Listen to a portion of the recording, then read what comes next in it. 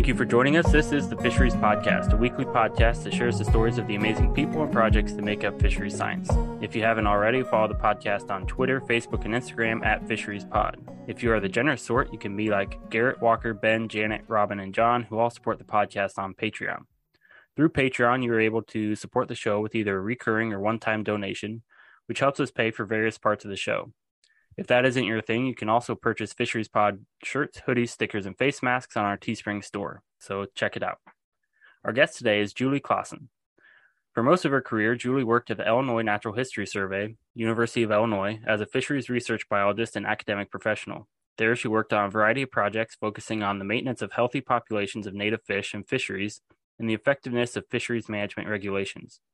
In 2003, Julie helped found the Fisheries Conservation Foundation in order to directly work with constituents and decision makers to develop science-based solutions for fisheries issues, and now serves as full-time director of operations for the foundation, managing programs, establishing alliances, and overseeing communication efforts. Through her work with the foundation, its partners, and the International Finance Corporation, Julie has worked on several field-based international projects in Canada, Bahamas, Thailand, Nepal, Pakistan, and Bhutan. She's also active in improving science communication among natural resource professionals and currently co-directs two intensive training programs, the Climate Ambassadors and Climate Fellows program, to improve how we talk about the impacts of climate change on aquatic environments. In addition, she serves on the advisory council for the ABT narrative training, which teaches the dynamics that make science communication both concise and compelling. Welcome to the podcast, Julie. Thank you. So your bio was long and lays out kind of your career, but how did you first become interested in fish? Well, fish actually came later. My story I always tell is that I had to pick a career that didn't work with people. I knew I didn't want to work with people, which is kind of ironic because fisheries ends up working with people. But back then I knew that, if I had to, be a nurse or, work in some industry or discipline that I interacted with people every day, that was not going to be my thing, that I wanted to be outdoors. I grew up on a farm, spent lots and lots and lots of time outdoors. But I came from a small town and really didn't know my options. In fact, my guidance counselor, you had to meet with your guidance counselor at your senior year. And he said, Julie, I just don't think you're college material. So I wasn't really even encouraged that heavily to go into the sciences. And the only science I knew about was geology. So I started out in geology and then met with a counselor there and said, I think you actually belong in biology. So transferred over there and had a really great natural history education for my undergrad, but not in fish, not focused in fish at all. And then I went to Iowa Lakeside Lab to do a final senior class. And a guy walked by with a t-shirt that said Illinois Natural History Survey. And I said, hey, that sounds like a cool place. What's that? And he said, oh, it's this place in Illinois, and told me all about it and said they do internships. So you should, think about applying. So I applied for an internship, which they had an in-stream flow a position available. And that was my whole introduction into aquatic sciences was just that path. I would say I started out in fisheries from a t-shirt. The position was in-stream flow. Was it kind of all stream stuff, water quality and insects and fish, or was it more one or the other? Yeah, it was. It was heavily focused on fish. We did. My first job was measuring algae growth, but it had all different components for in-stream flow. But we were also doing fish tracking as part of that study, and so worked with a bunch of fisheries guys. Really, really liked it. And then, I worked at that position for a year and a half and really, just got to appreciate, I appreciate fish and really what, their place in the food chain and, just got more and more interested in fish life. And then I transferred over to the fish genetics lab and then worked on more fisheries issues over there. So once I started with fish, I didn't leave. We have had guests on in the past that have worked for the Illinois Natural History Survey, but I think it's been a while and probably not recent enough that people would be familiar. So I guess, would you mind explaining kind of what the Natural History Survey is and how it operates in Illinois? Sure. So they're a pretty unique institution, and we aren't the only one. There are other natural history surveys. There was some lasted, some didn't. A lot of the land grant universities had natural history surveys planned. I think Oklahoma has a natural history survey, but the biggest one, and the one that has really standed the measure of time, was the Illinois Natural History Survey. So it predates the university and really predates the Department of Natural Resources. And so it was a collection of biologists that really surveyed the natural history. So there was, plant biologists, there were, fish people, there were insect people, and their job was just to survey the biodiversity. But then it grew more into institution, it got into research. And at first we were part of the Department of Natural Resources, but we were located, the home office was in Champaign, Illinois, with the University of Illinois. So there's always close ties with the university. And then, I don't know what year it was, maybe 15, 20 years ago, it became a research institute of the university. So it was it's a really unique institution where we work really closely with natural resource management. For fisheries, we work very closely with the fisheries department and tackle specific management questions that they are interested in, but also continue to do just some of the basic biological surveys that need to be done. If I was following your timeline correctly, you finished your undergrad and then went to work for the Natural History Survey right away. Were there any steps along the way, or did you land with the Natural History Survey and stay there for quite a while? I did a stint of several little internships, mainly in Iowa. There were some camps. I worked at a education. Most of them were education oriented. Iowa, a lot of the counties have naturalist centers, so I did that and just jumped around to see what fit. And then and then just ended up at the Natural History Survey, not expecting to stay. I'm from Iowa. I was not expecting to stay in the Midwest, but there you go. 30 plus years later, I never got out of the Midwest. Yep. So you eventually landed back with the Illinois Natural History Survey and stayed there for quite a while, working on quite a long list of fun projects. Do you have one in mind that was your favorite to work on during your time there? That's a good question. What was my favorite project? I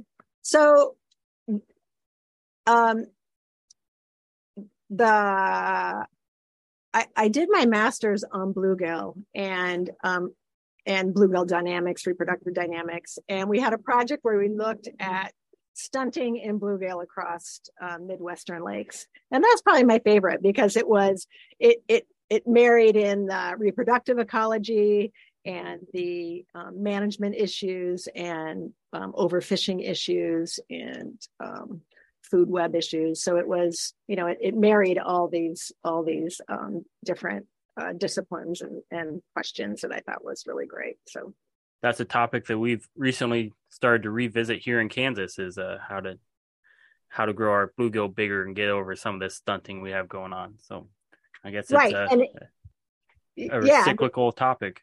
Yes, I think it's a cyclical problem. But because they're so plastic in their growth and because they have these alternative reproductive tactics that, it's just a really interesting issue to tackle. If you fish out all the big reproductively active bluegill, then the younger ones will mature up and stop growing. And once that happens, then how can you reverse that issue? It's pretty challenging. Well, after quite a while with the Illinois Natural History Survey, We mentioned in their bio that you co-founded the Fisheries Conservation Foundation nearly 20 years ago in 2003. I guess what led to that decision to found that foundation? And I guess, was that a step away from the Natural History Survey or something that you did kind of on the side? Yeah, no, it was, I would say it was, one, it was a group of pretty dedicated biologists and conservationists. For me personally, I'd done research for a long time, and you work on these projects, and you spend just so much time gathering the right data and looking at a question from a very hypothesis-driven scientific method, and you put your all into it, and you publish a report and you publish your paper, and then you move on. But it's just so hard to get those results into really tangible management actions. And that was frustrating. It was frustrating over a career.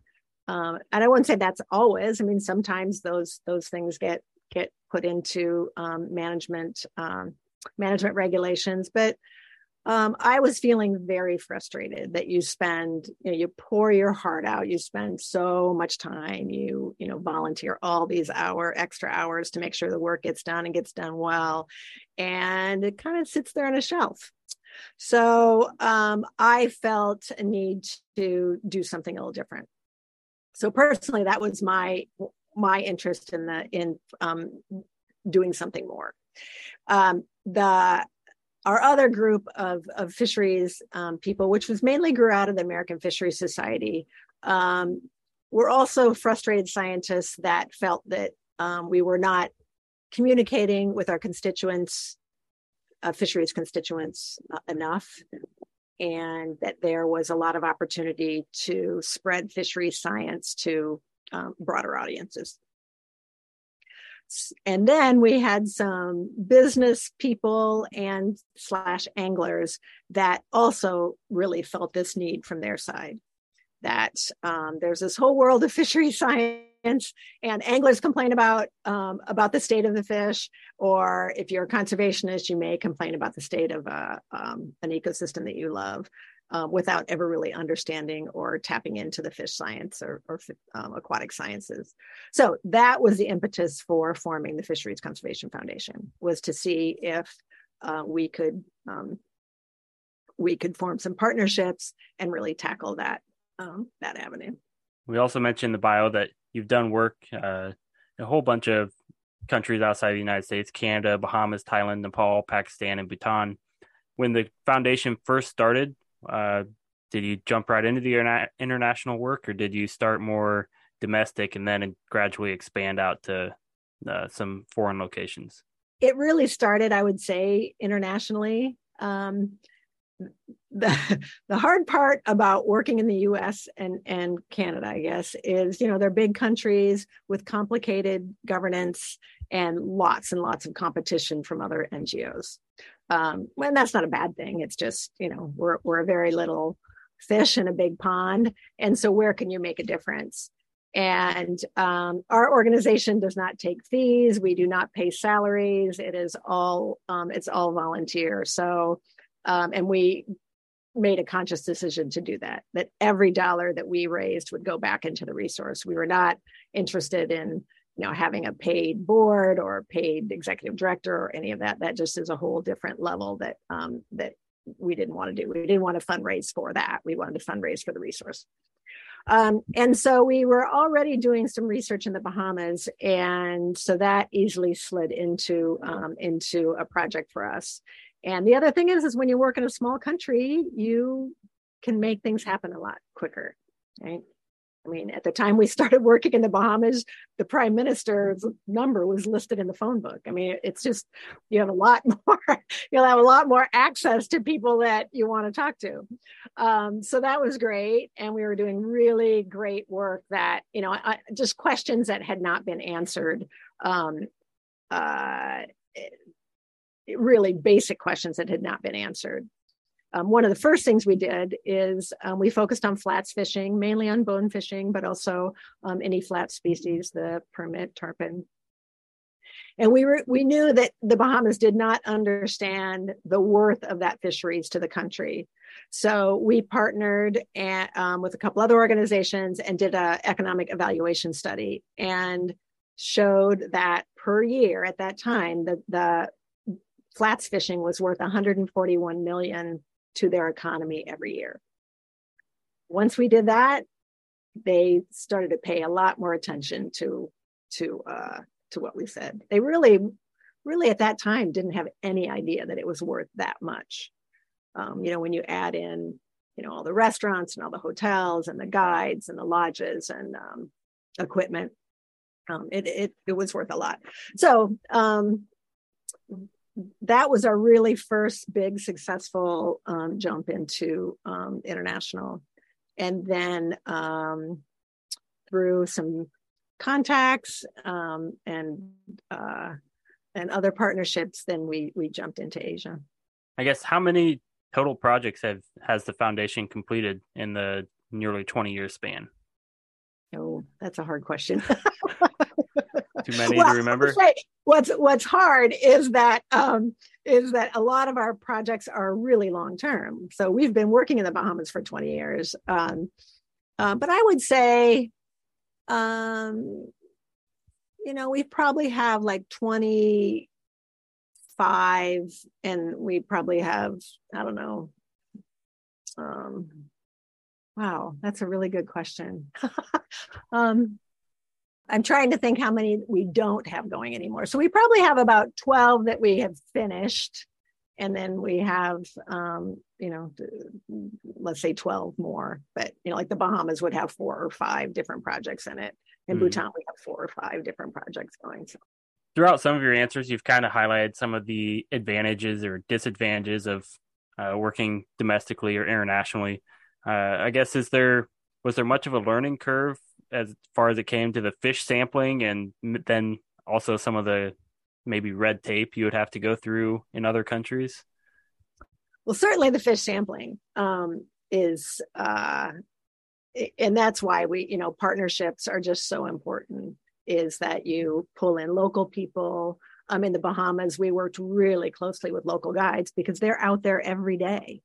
And it's pretty astonishing how often they don't get asked their opinion when they are out there every day, seeing with their own eyes what's going on, what's happening. And so that's something that we do pretty quickly with any project is get some local knowledge, just on the logistics and those sort of things.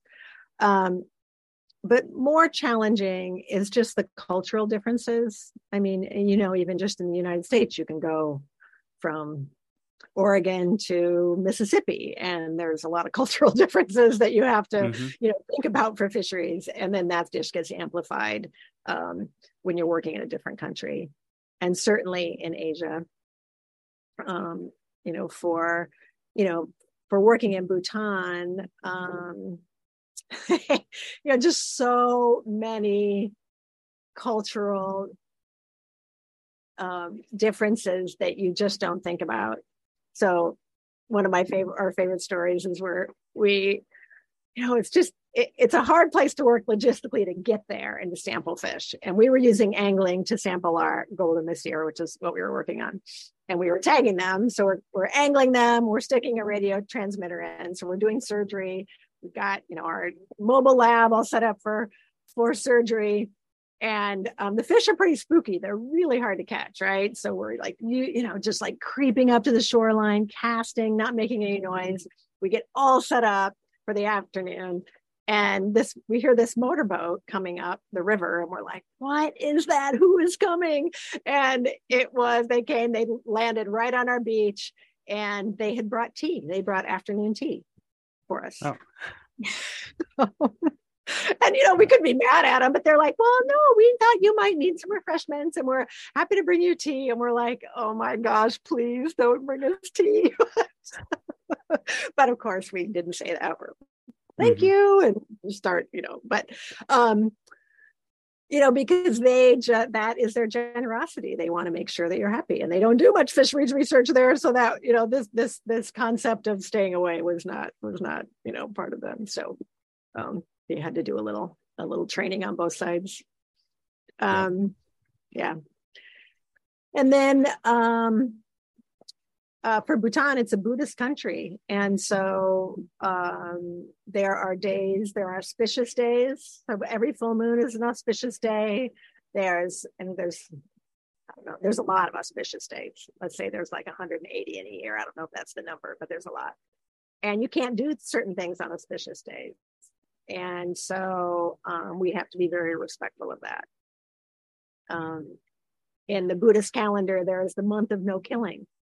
So you're not allowed to kill any beings during that month. And so when you're there doing fisheries research, that can be challenging, although we have really adjusted all of our studies there so we don't kill fish, because that would be totally against their beliefs there. So so challenging, interesting, but also really eye-opening and a wonderful way to look at a different perspective, and which is why I just encourage anybody, if they get the chance to work internationally in any aspect, it just is really eye-opening and educational. Have any of the lessons you've learned doing the international work shined a new light on maybe some issues in the United States that might have puzzled you before you started the international process or international projects? I think that the most challenging perspective that I have is I'm pretty fierce on protecting intact ecosystems. I feel that where we are in this world right now, that the healthy ecosystems that are intact, that we have not altered too much, need to be protected. And free-flowing rivers is a huge one, right? Freshwater, freshwater systems that are healthy. But when you go over to an area that is very poor and people are worried about how they are going to eat that day, it's pretty hard to say, well, all right, so you can't build aquaculture ponds here, or you can't put a hydropower dam here and have more wealth because you have one of the few free-flowing rivers in this area. It's that balance, and it's a really hard question. It's a really hard question, I think, for everybody in society, is how do we protect these ecosystems that are left, and still provide for the local communities that may be living there. I think it's made me look at things in a more balanced view. I think before I started working internationally, especially on hydropower, I would say no hydropower. But now I can see where hydropower can be done right, or at least in very site-specific areas where it has less damage to biodiversity, or that there may be some trade-offs where you leave free-flowing rivers untouched, but then the impact on already impacted rivers may be more. I just think about that balance very, very differently. Another recurring theme throughout your career, or for those familiar with your career, is your passion for science communication. And so I guess, why is effective science communication so important to you and to science as a whole? Because we're in trouble, Nick. I just think our problems are really complicated and in our face, right? And as biologists, we see that on a daily basis, no matter what we do. We see the changes, we see the impacts, and it's getting harder and harder to correct those impacts. And so I think of us as on the front lines, right? And when you're soldiers on the front lines, you need to tell the story of what it's like on the front lines. And we have a lot to share and a lot to give, but we aren't trained to tell those stories. And I think just the nature of being a biologist, scientist, many of us we would rather be out on the lake alone by ourselves, either fishing or collecting our data. We just we're all about being out in the field or analyzing our data. We're not so much about being in the front of the room. And so it doesn't fall as naturally to many of us.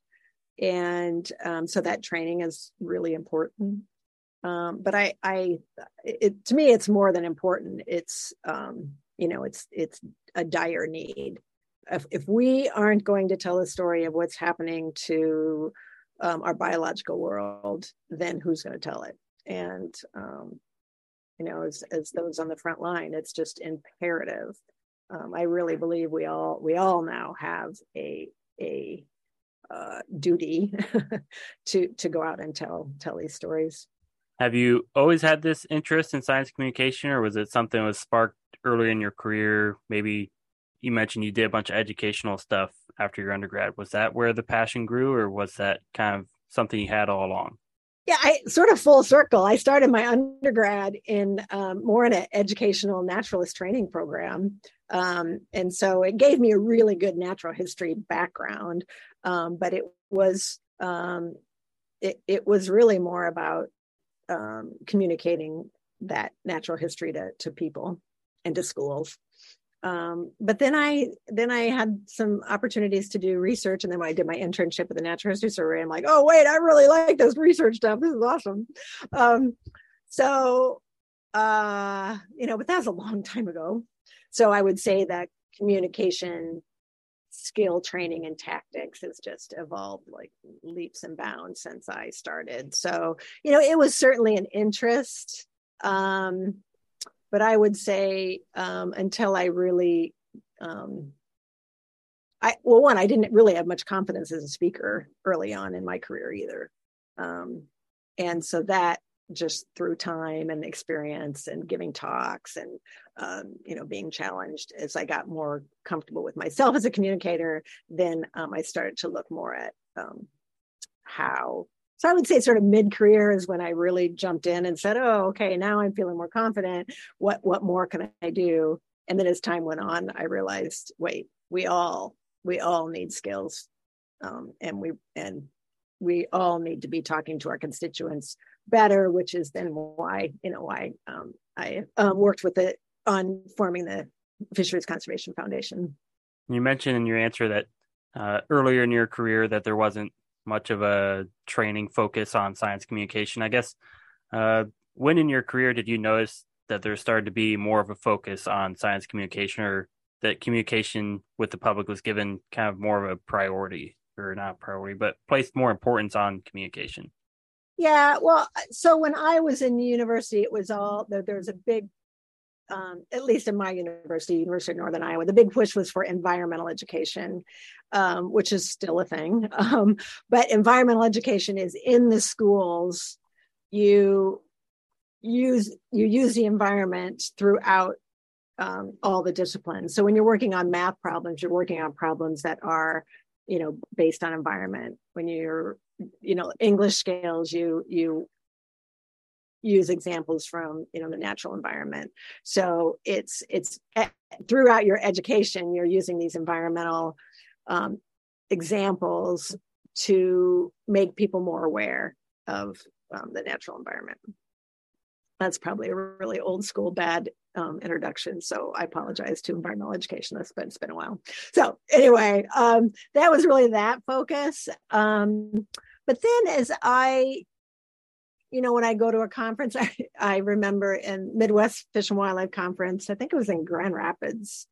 I don't know, a long time ago. Randy Olson gave a workshop there, which makes me laugh because that's the first time I was aware of Randy, and I did a day-long workshop with him, and that was just mind-blowing. It's like, oh wait, there's actually there's actually this whole discipline, this whole movement. And then I started to really pay attention and read science communication papers, discover there's a science communication journal, all those things. Got into social media. And so, that all started. And then years later, I joined up with Randy and now I'm, work with him. That segues perfectly into my next question or question topic, I guess. You mentioned you serve on the advisory council for the ABT narrative training. I know what the ABT is because I'm one of the climate fellows that we'll discuss a little bit later, but I guess would you mind filling all the other listeners in on what ABT stands for? Sure. So the ABT is a narrative template, and it stands for and, but, therefore. So it's a narrative structure. It gives you it gives you a template to lay out the structure for a story. So many scientists talk in non-narrative manner. We do and this and that, and here's a fact on this, and I want you to know this, and I want you to see this graph, and you have to pay attention to this and this.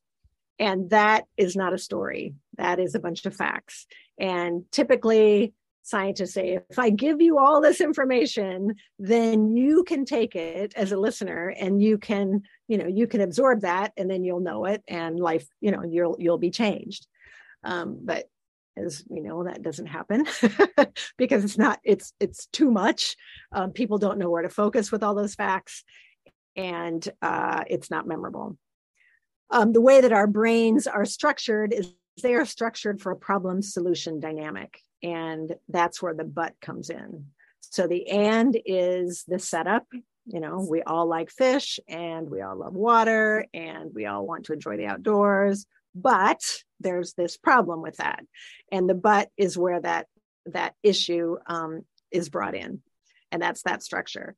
In order for it to be a good story, then you have triggered the brain of your listener with the problem. You've made people sit up, but now you need to satisfy them. And the satisfying is in with the solution, and that's the therefore. The therefore is the solution. So if you look at all the stories in the world, not all the stories, many stories in the world, many successful stories or scripts, they really follow this narrative structure.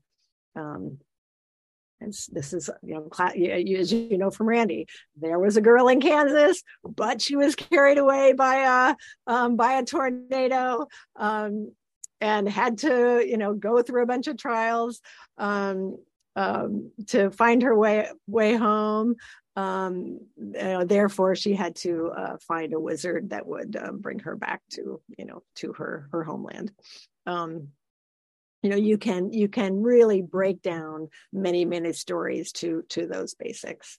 So the and but therefore is not just a template, is really how our brains are wired for story, and it's that problem solution dynamic that really it is really built on for good storytelling.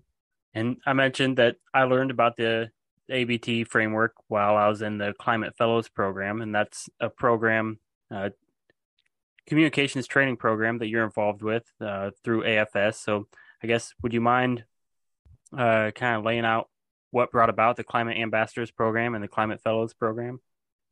Yeah, so I'm going to give a lot of credit to Scott Boner here. He was president of American Fisheries Society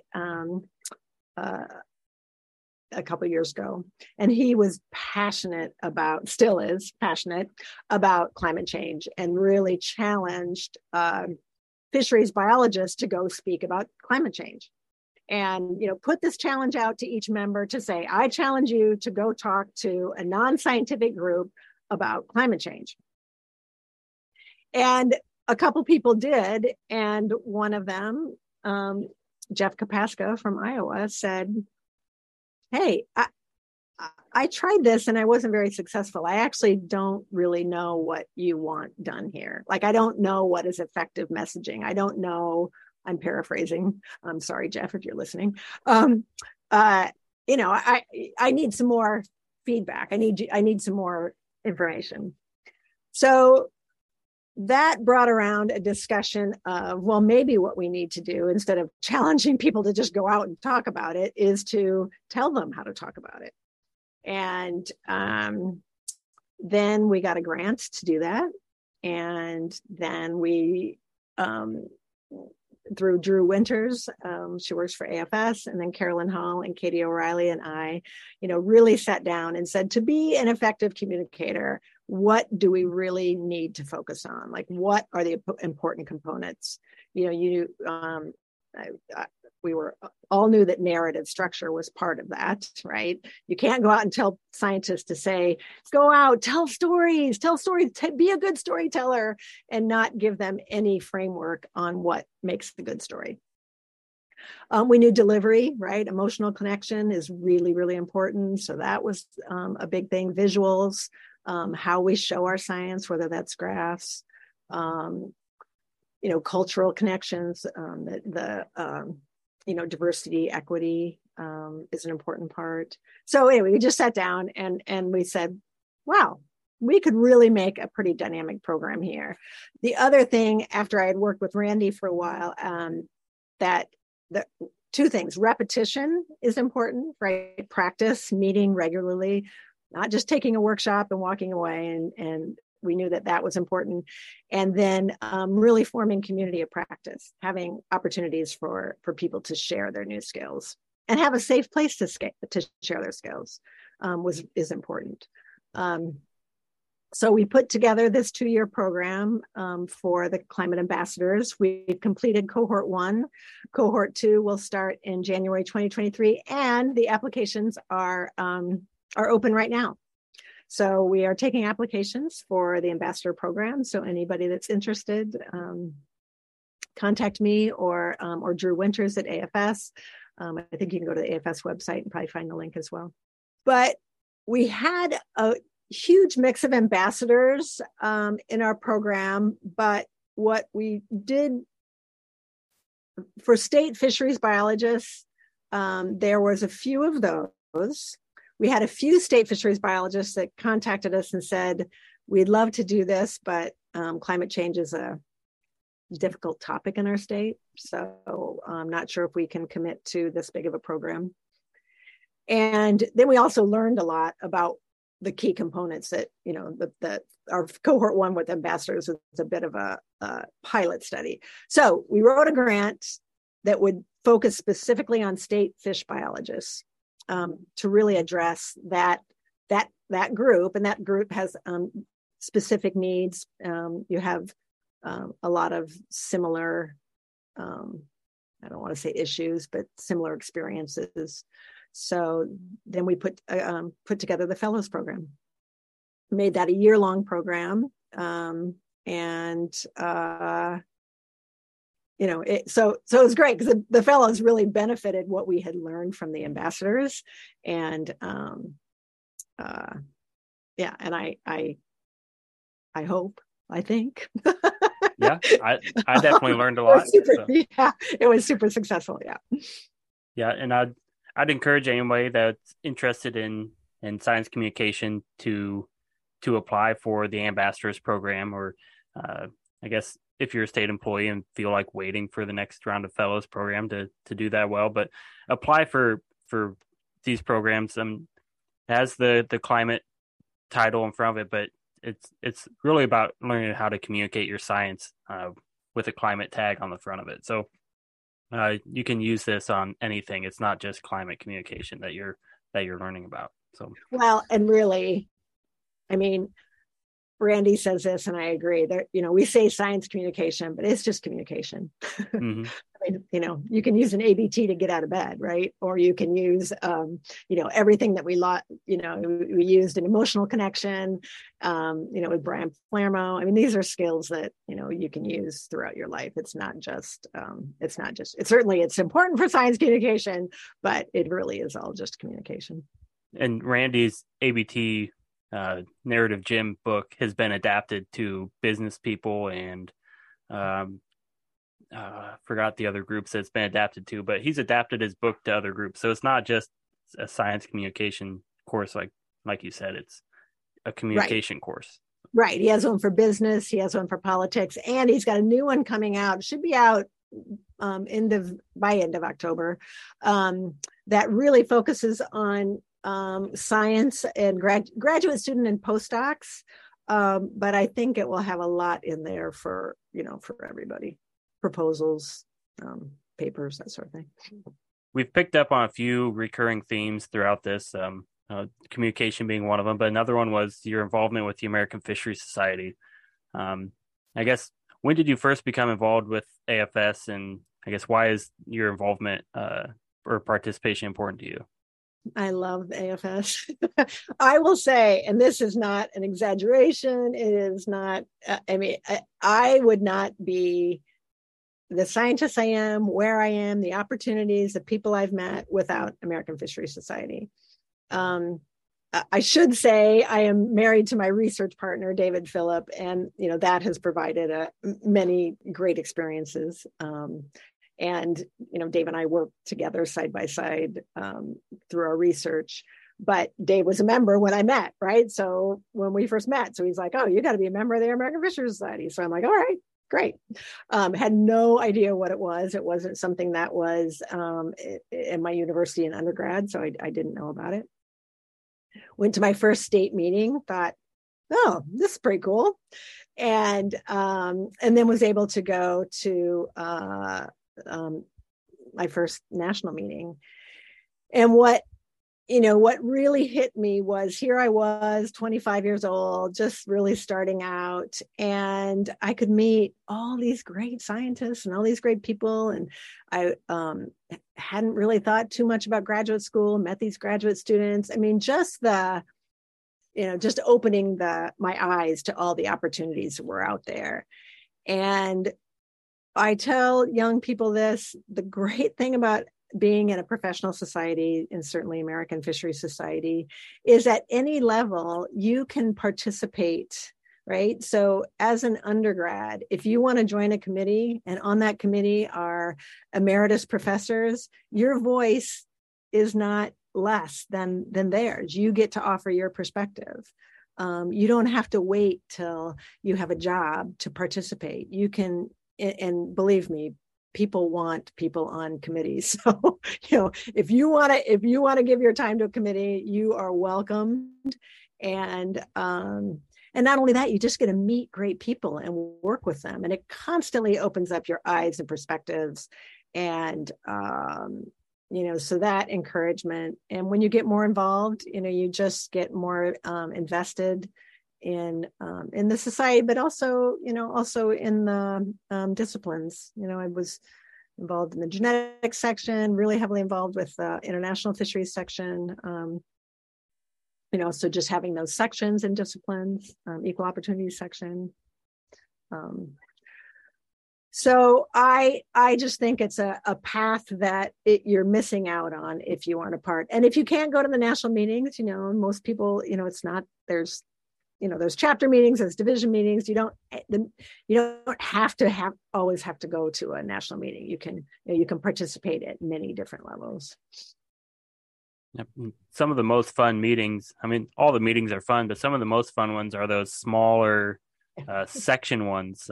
Like I remember going to the Rivers and Streams Technical Committee meeting that's held in one of the quad cities of Iowa and Illinois. Just in some sportsman's lodge, and everybody stays at the same hotel, and you bus yourself to the lodge, and then they have a fish fry and they have a keg of beer after the meeting, and it's just a fun meeting with a group of guys that all work on the upper Mississippi River together mostly. And so those smaller meetings are fun because I guess you feel more part of the group than when you're in the giant national meeting where there's an army of people that you've never seen. Yeah. Maybe unless you go to multiple meetings, then you start to recognize more people. But. Right. Yeah. It always makes me laugh that, you get a bunch of us together, and, people just love to talk about their work and about their problems and their issues, fish issues, not their, if we don't sit here and talk about baseball games and our personal life. We sit there and really just talk about our work, and it just always amplifies to me how passionate this people are in this discipline. It's really wonderful. In 2018, you were awarded the Emmeline Moore Prize by the American Fisheries Society for your commitment to diversity initiatives. Emmeline Moore was the first woman president of the American Fisheries Society, as well as the first woman biologist in New York, and eventually the first woman fish chief in New York. So the first woman in many areas of the fisheries science, and kind of laid a path for the women that followed her. I guess what changes have you observed during your career regarding women in fisheries? So I can't tell you the number of times early in my career where I was the only woman in the room. And whether that was usually our state chapter meetings weren't that, but often, like if there's breakout rooms or, I would be the only woman.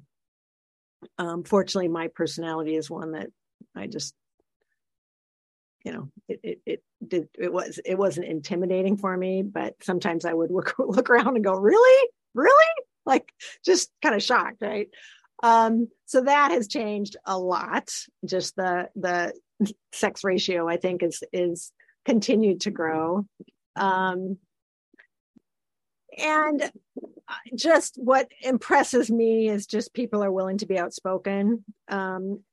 Speaking of cultural values, I grew up in Iowa, and it was, you grew up in a farm, and sort of the culture there is don't make waves, try to make people happy, don't avoid conflict.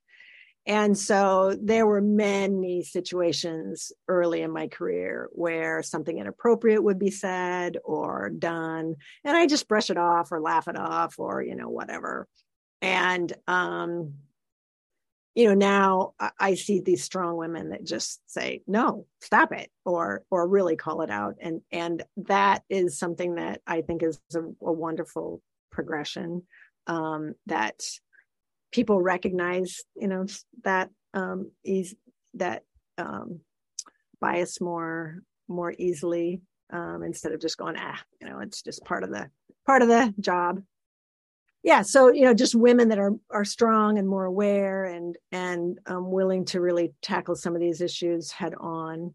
And then also on the other side, just everybody is more aware, right? So many, there's just good, strong men out there that also are aware and jump on it and tackle problems where they see it, or make sure those problems, aren't aware ahead of time. I started my career where I worked with a lot of pretty older, staid fisheries guys that, they weren't really interested in growing in their diversity and equity or bias. It was more like laughing if you couldn't pick up your end of the, heavy generator or, whatever it was. So so I've seen a lot of growth. And I think just, I try to celebrate that. Sometimes I had this discussion in Spokane about that balance of needing to do more, right? But balanced with recognizing that we've come a long way. When we in 1991, when we formed the Equal Opportunity Section, there was like 5 women that were dedicated to doing this. And the pushback we got from that was and the comments we got back from that were pretty severe and pretty challenging. And we just said, we're going to do it. So we did it. But, there was even leadership that was just like, I don't know if we need to start going down that path. And we said, no, we're going to do it. So, and that, that never would happen now. At least in my time during the career, it definitely seems like there's more and more women being involved in fisheries and having roles in fisheries. And I know each step along my early career, I've had a female supervisor, a female coworker that has been a strong role model, or somebody that I looked up to in the field, or somebody that I respected in the workspace. So I know it's at least in my short tenure in going to the national meetings, you even see more and more females attain the conference there, and a more diverse crowd at the national meetings and the Midwest meetings and other division meetings. So I guess there's hope for the future for it being a more diverse career field. Yeah. Yeah. I mean, when Dave and I had kids, we'd bring them to the meetings and they'd be running around. but we, there weren't very many of us. And now there's many more, couples or women that are, saying, if I come to this meeting, I need childcare. I have to bring, my child. And it's just, that's more accepted. Just, we make lifestyle choices, but that doesn't mean it has to hinder our careers. And there's just a lot more tolerance for that. People, so at the Baltimore meeting, when they had the first LGBTQ reception, it blew my mind. And people were kind of laughing at me. I'm like, no, you do not understand. When I joined the American Fisheries Society in 1985, the thought that this could happen was just, you might as well said we're going to have a meeting on the moon. I mean, it just, I probably had tears in my eyes. It was just such a momentous thing. And that it happened naturally. It wasn't that, it was just another reception that you could go to and support. And it was lovely. And but I told Cassidy, I'm just like, I hope you recognize how huge this is for the society, that that with this ease and this acceptance that this gets to happen. It's just fabulous. Well, Julie, this has been a wonderful chat that we've had so far, but I think it's time to start wrapping things up. So the tough part of the interview is over, and now we roll into what we call our final 5 questions. And this is a group of 5 questions that we ask each of the guests that come on the show. And we start real simple with, what is your favorite fish? The goonch. I always struggle because I love smallmouth bass. If you ever get to snorkel on spawning black bass, that nothing can beat a smallmouth. But working in Asia, I've been introduced to this catfish called the goonch, which I love it. It's a fabulous fish. So the goonch. I've kind of asked you some variant of this question earlier in the interview, but what is your favorite memory from your career so far? I will say getting the Emily Moore Prize was a big moment. That was a very, very special award for me. And so I'll put that out there. To many, it would seem like you already have it, but what is your dream job or dream location to work in?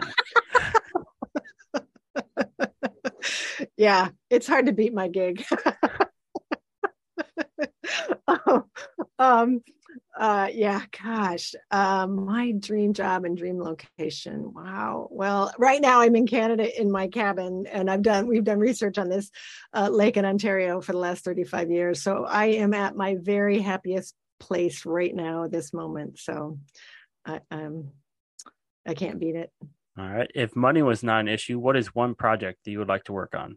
I would go to Nepal and do a radio telemetry study on the Golden Masir in the Karnali River before it is dammed, which it probably will be. But it's one of the last free-flowing rivers. They know nothing about the migratory fish in that river. And I think if they did know more, there'd be a lot more to fight about or fight development for.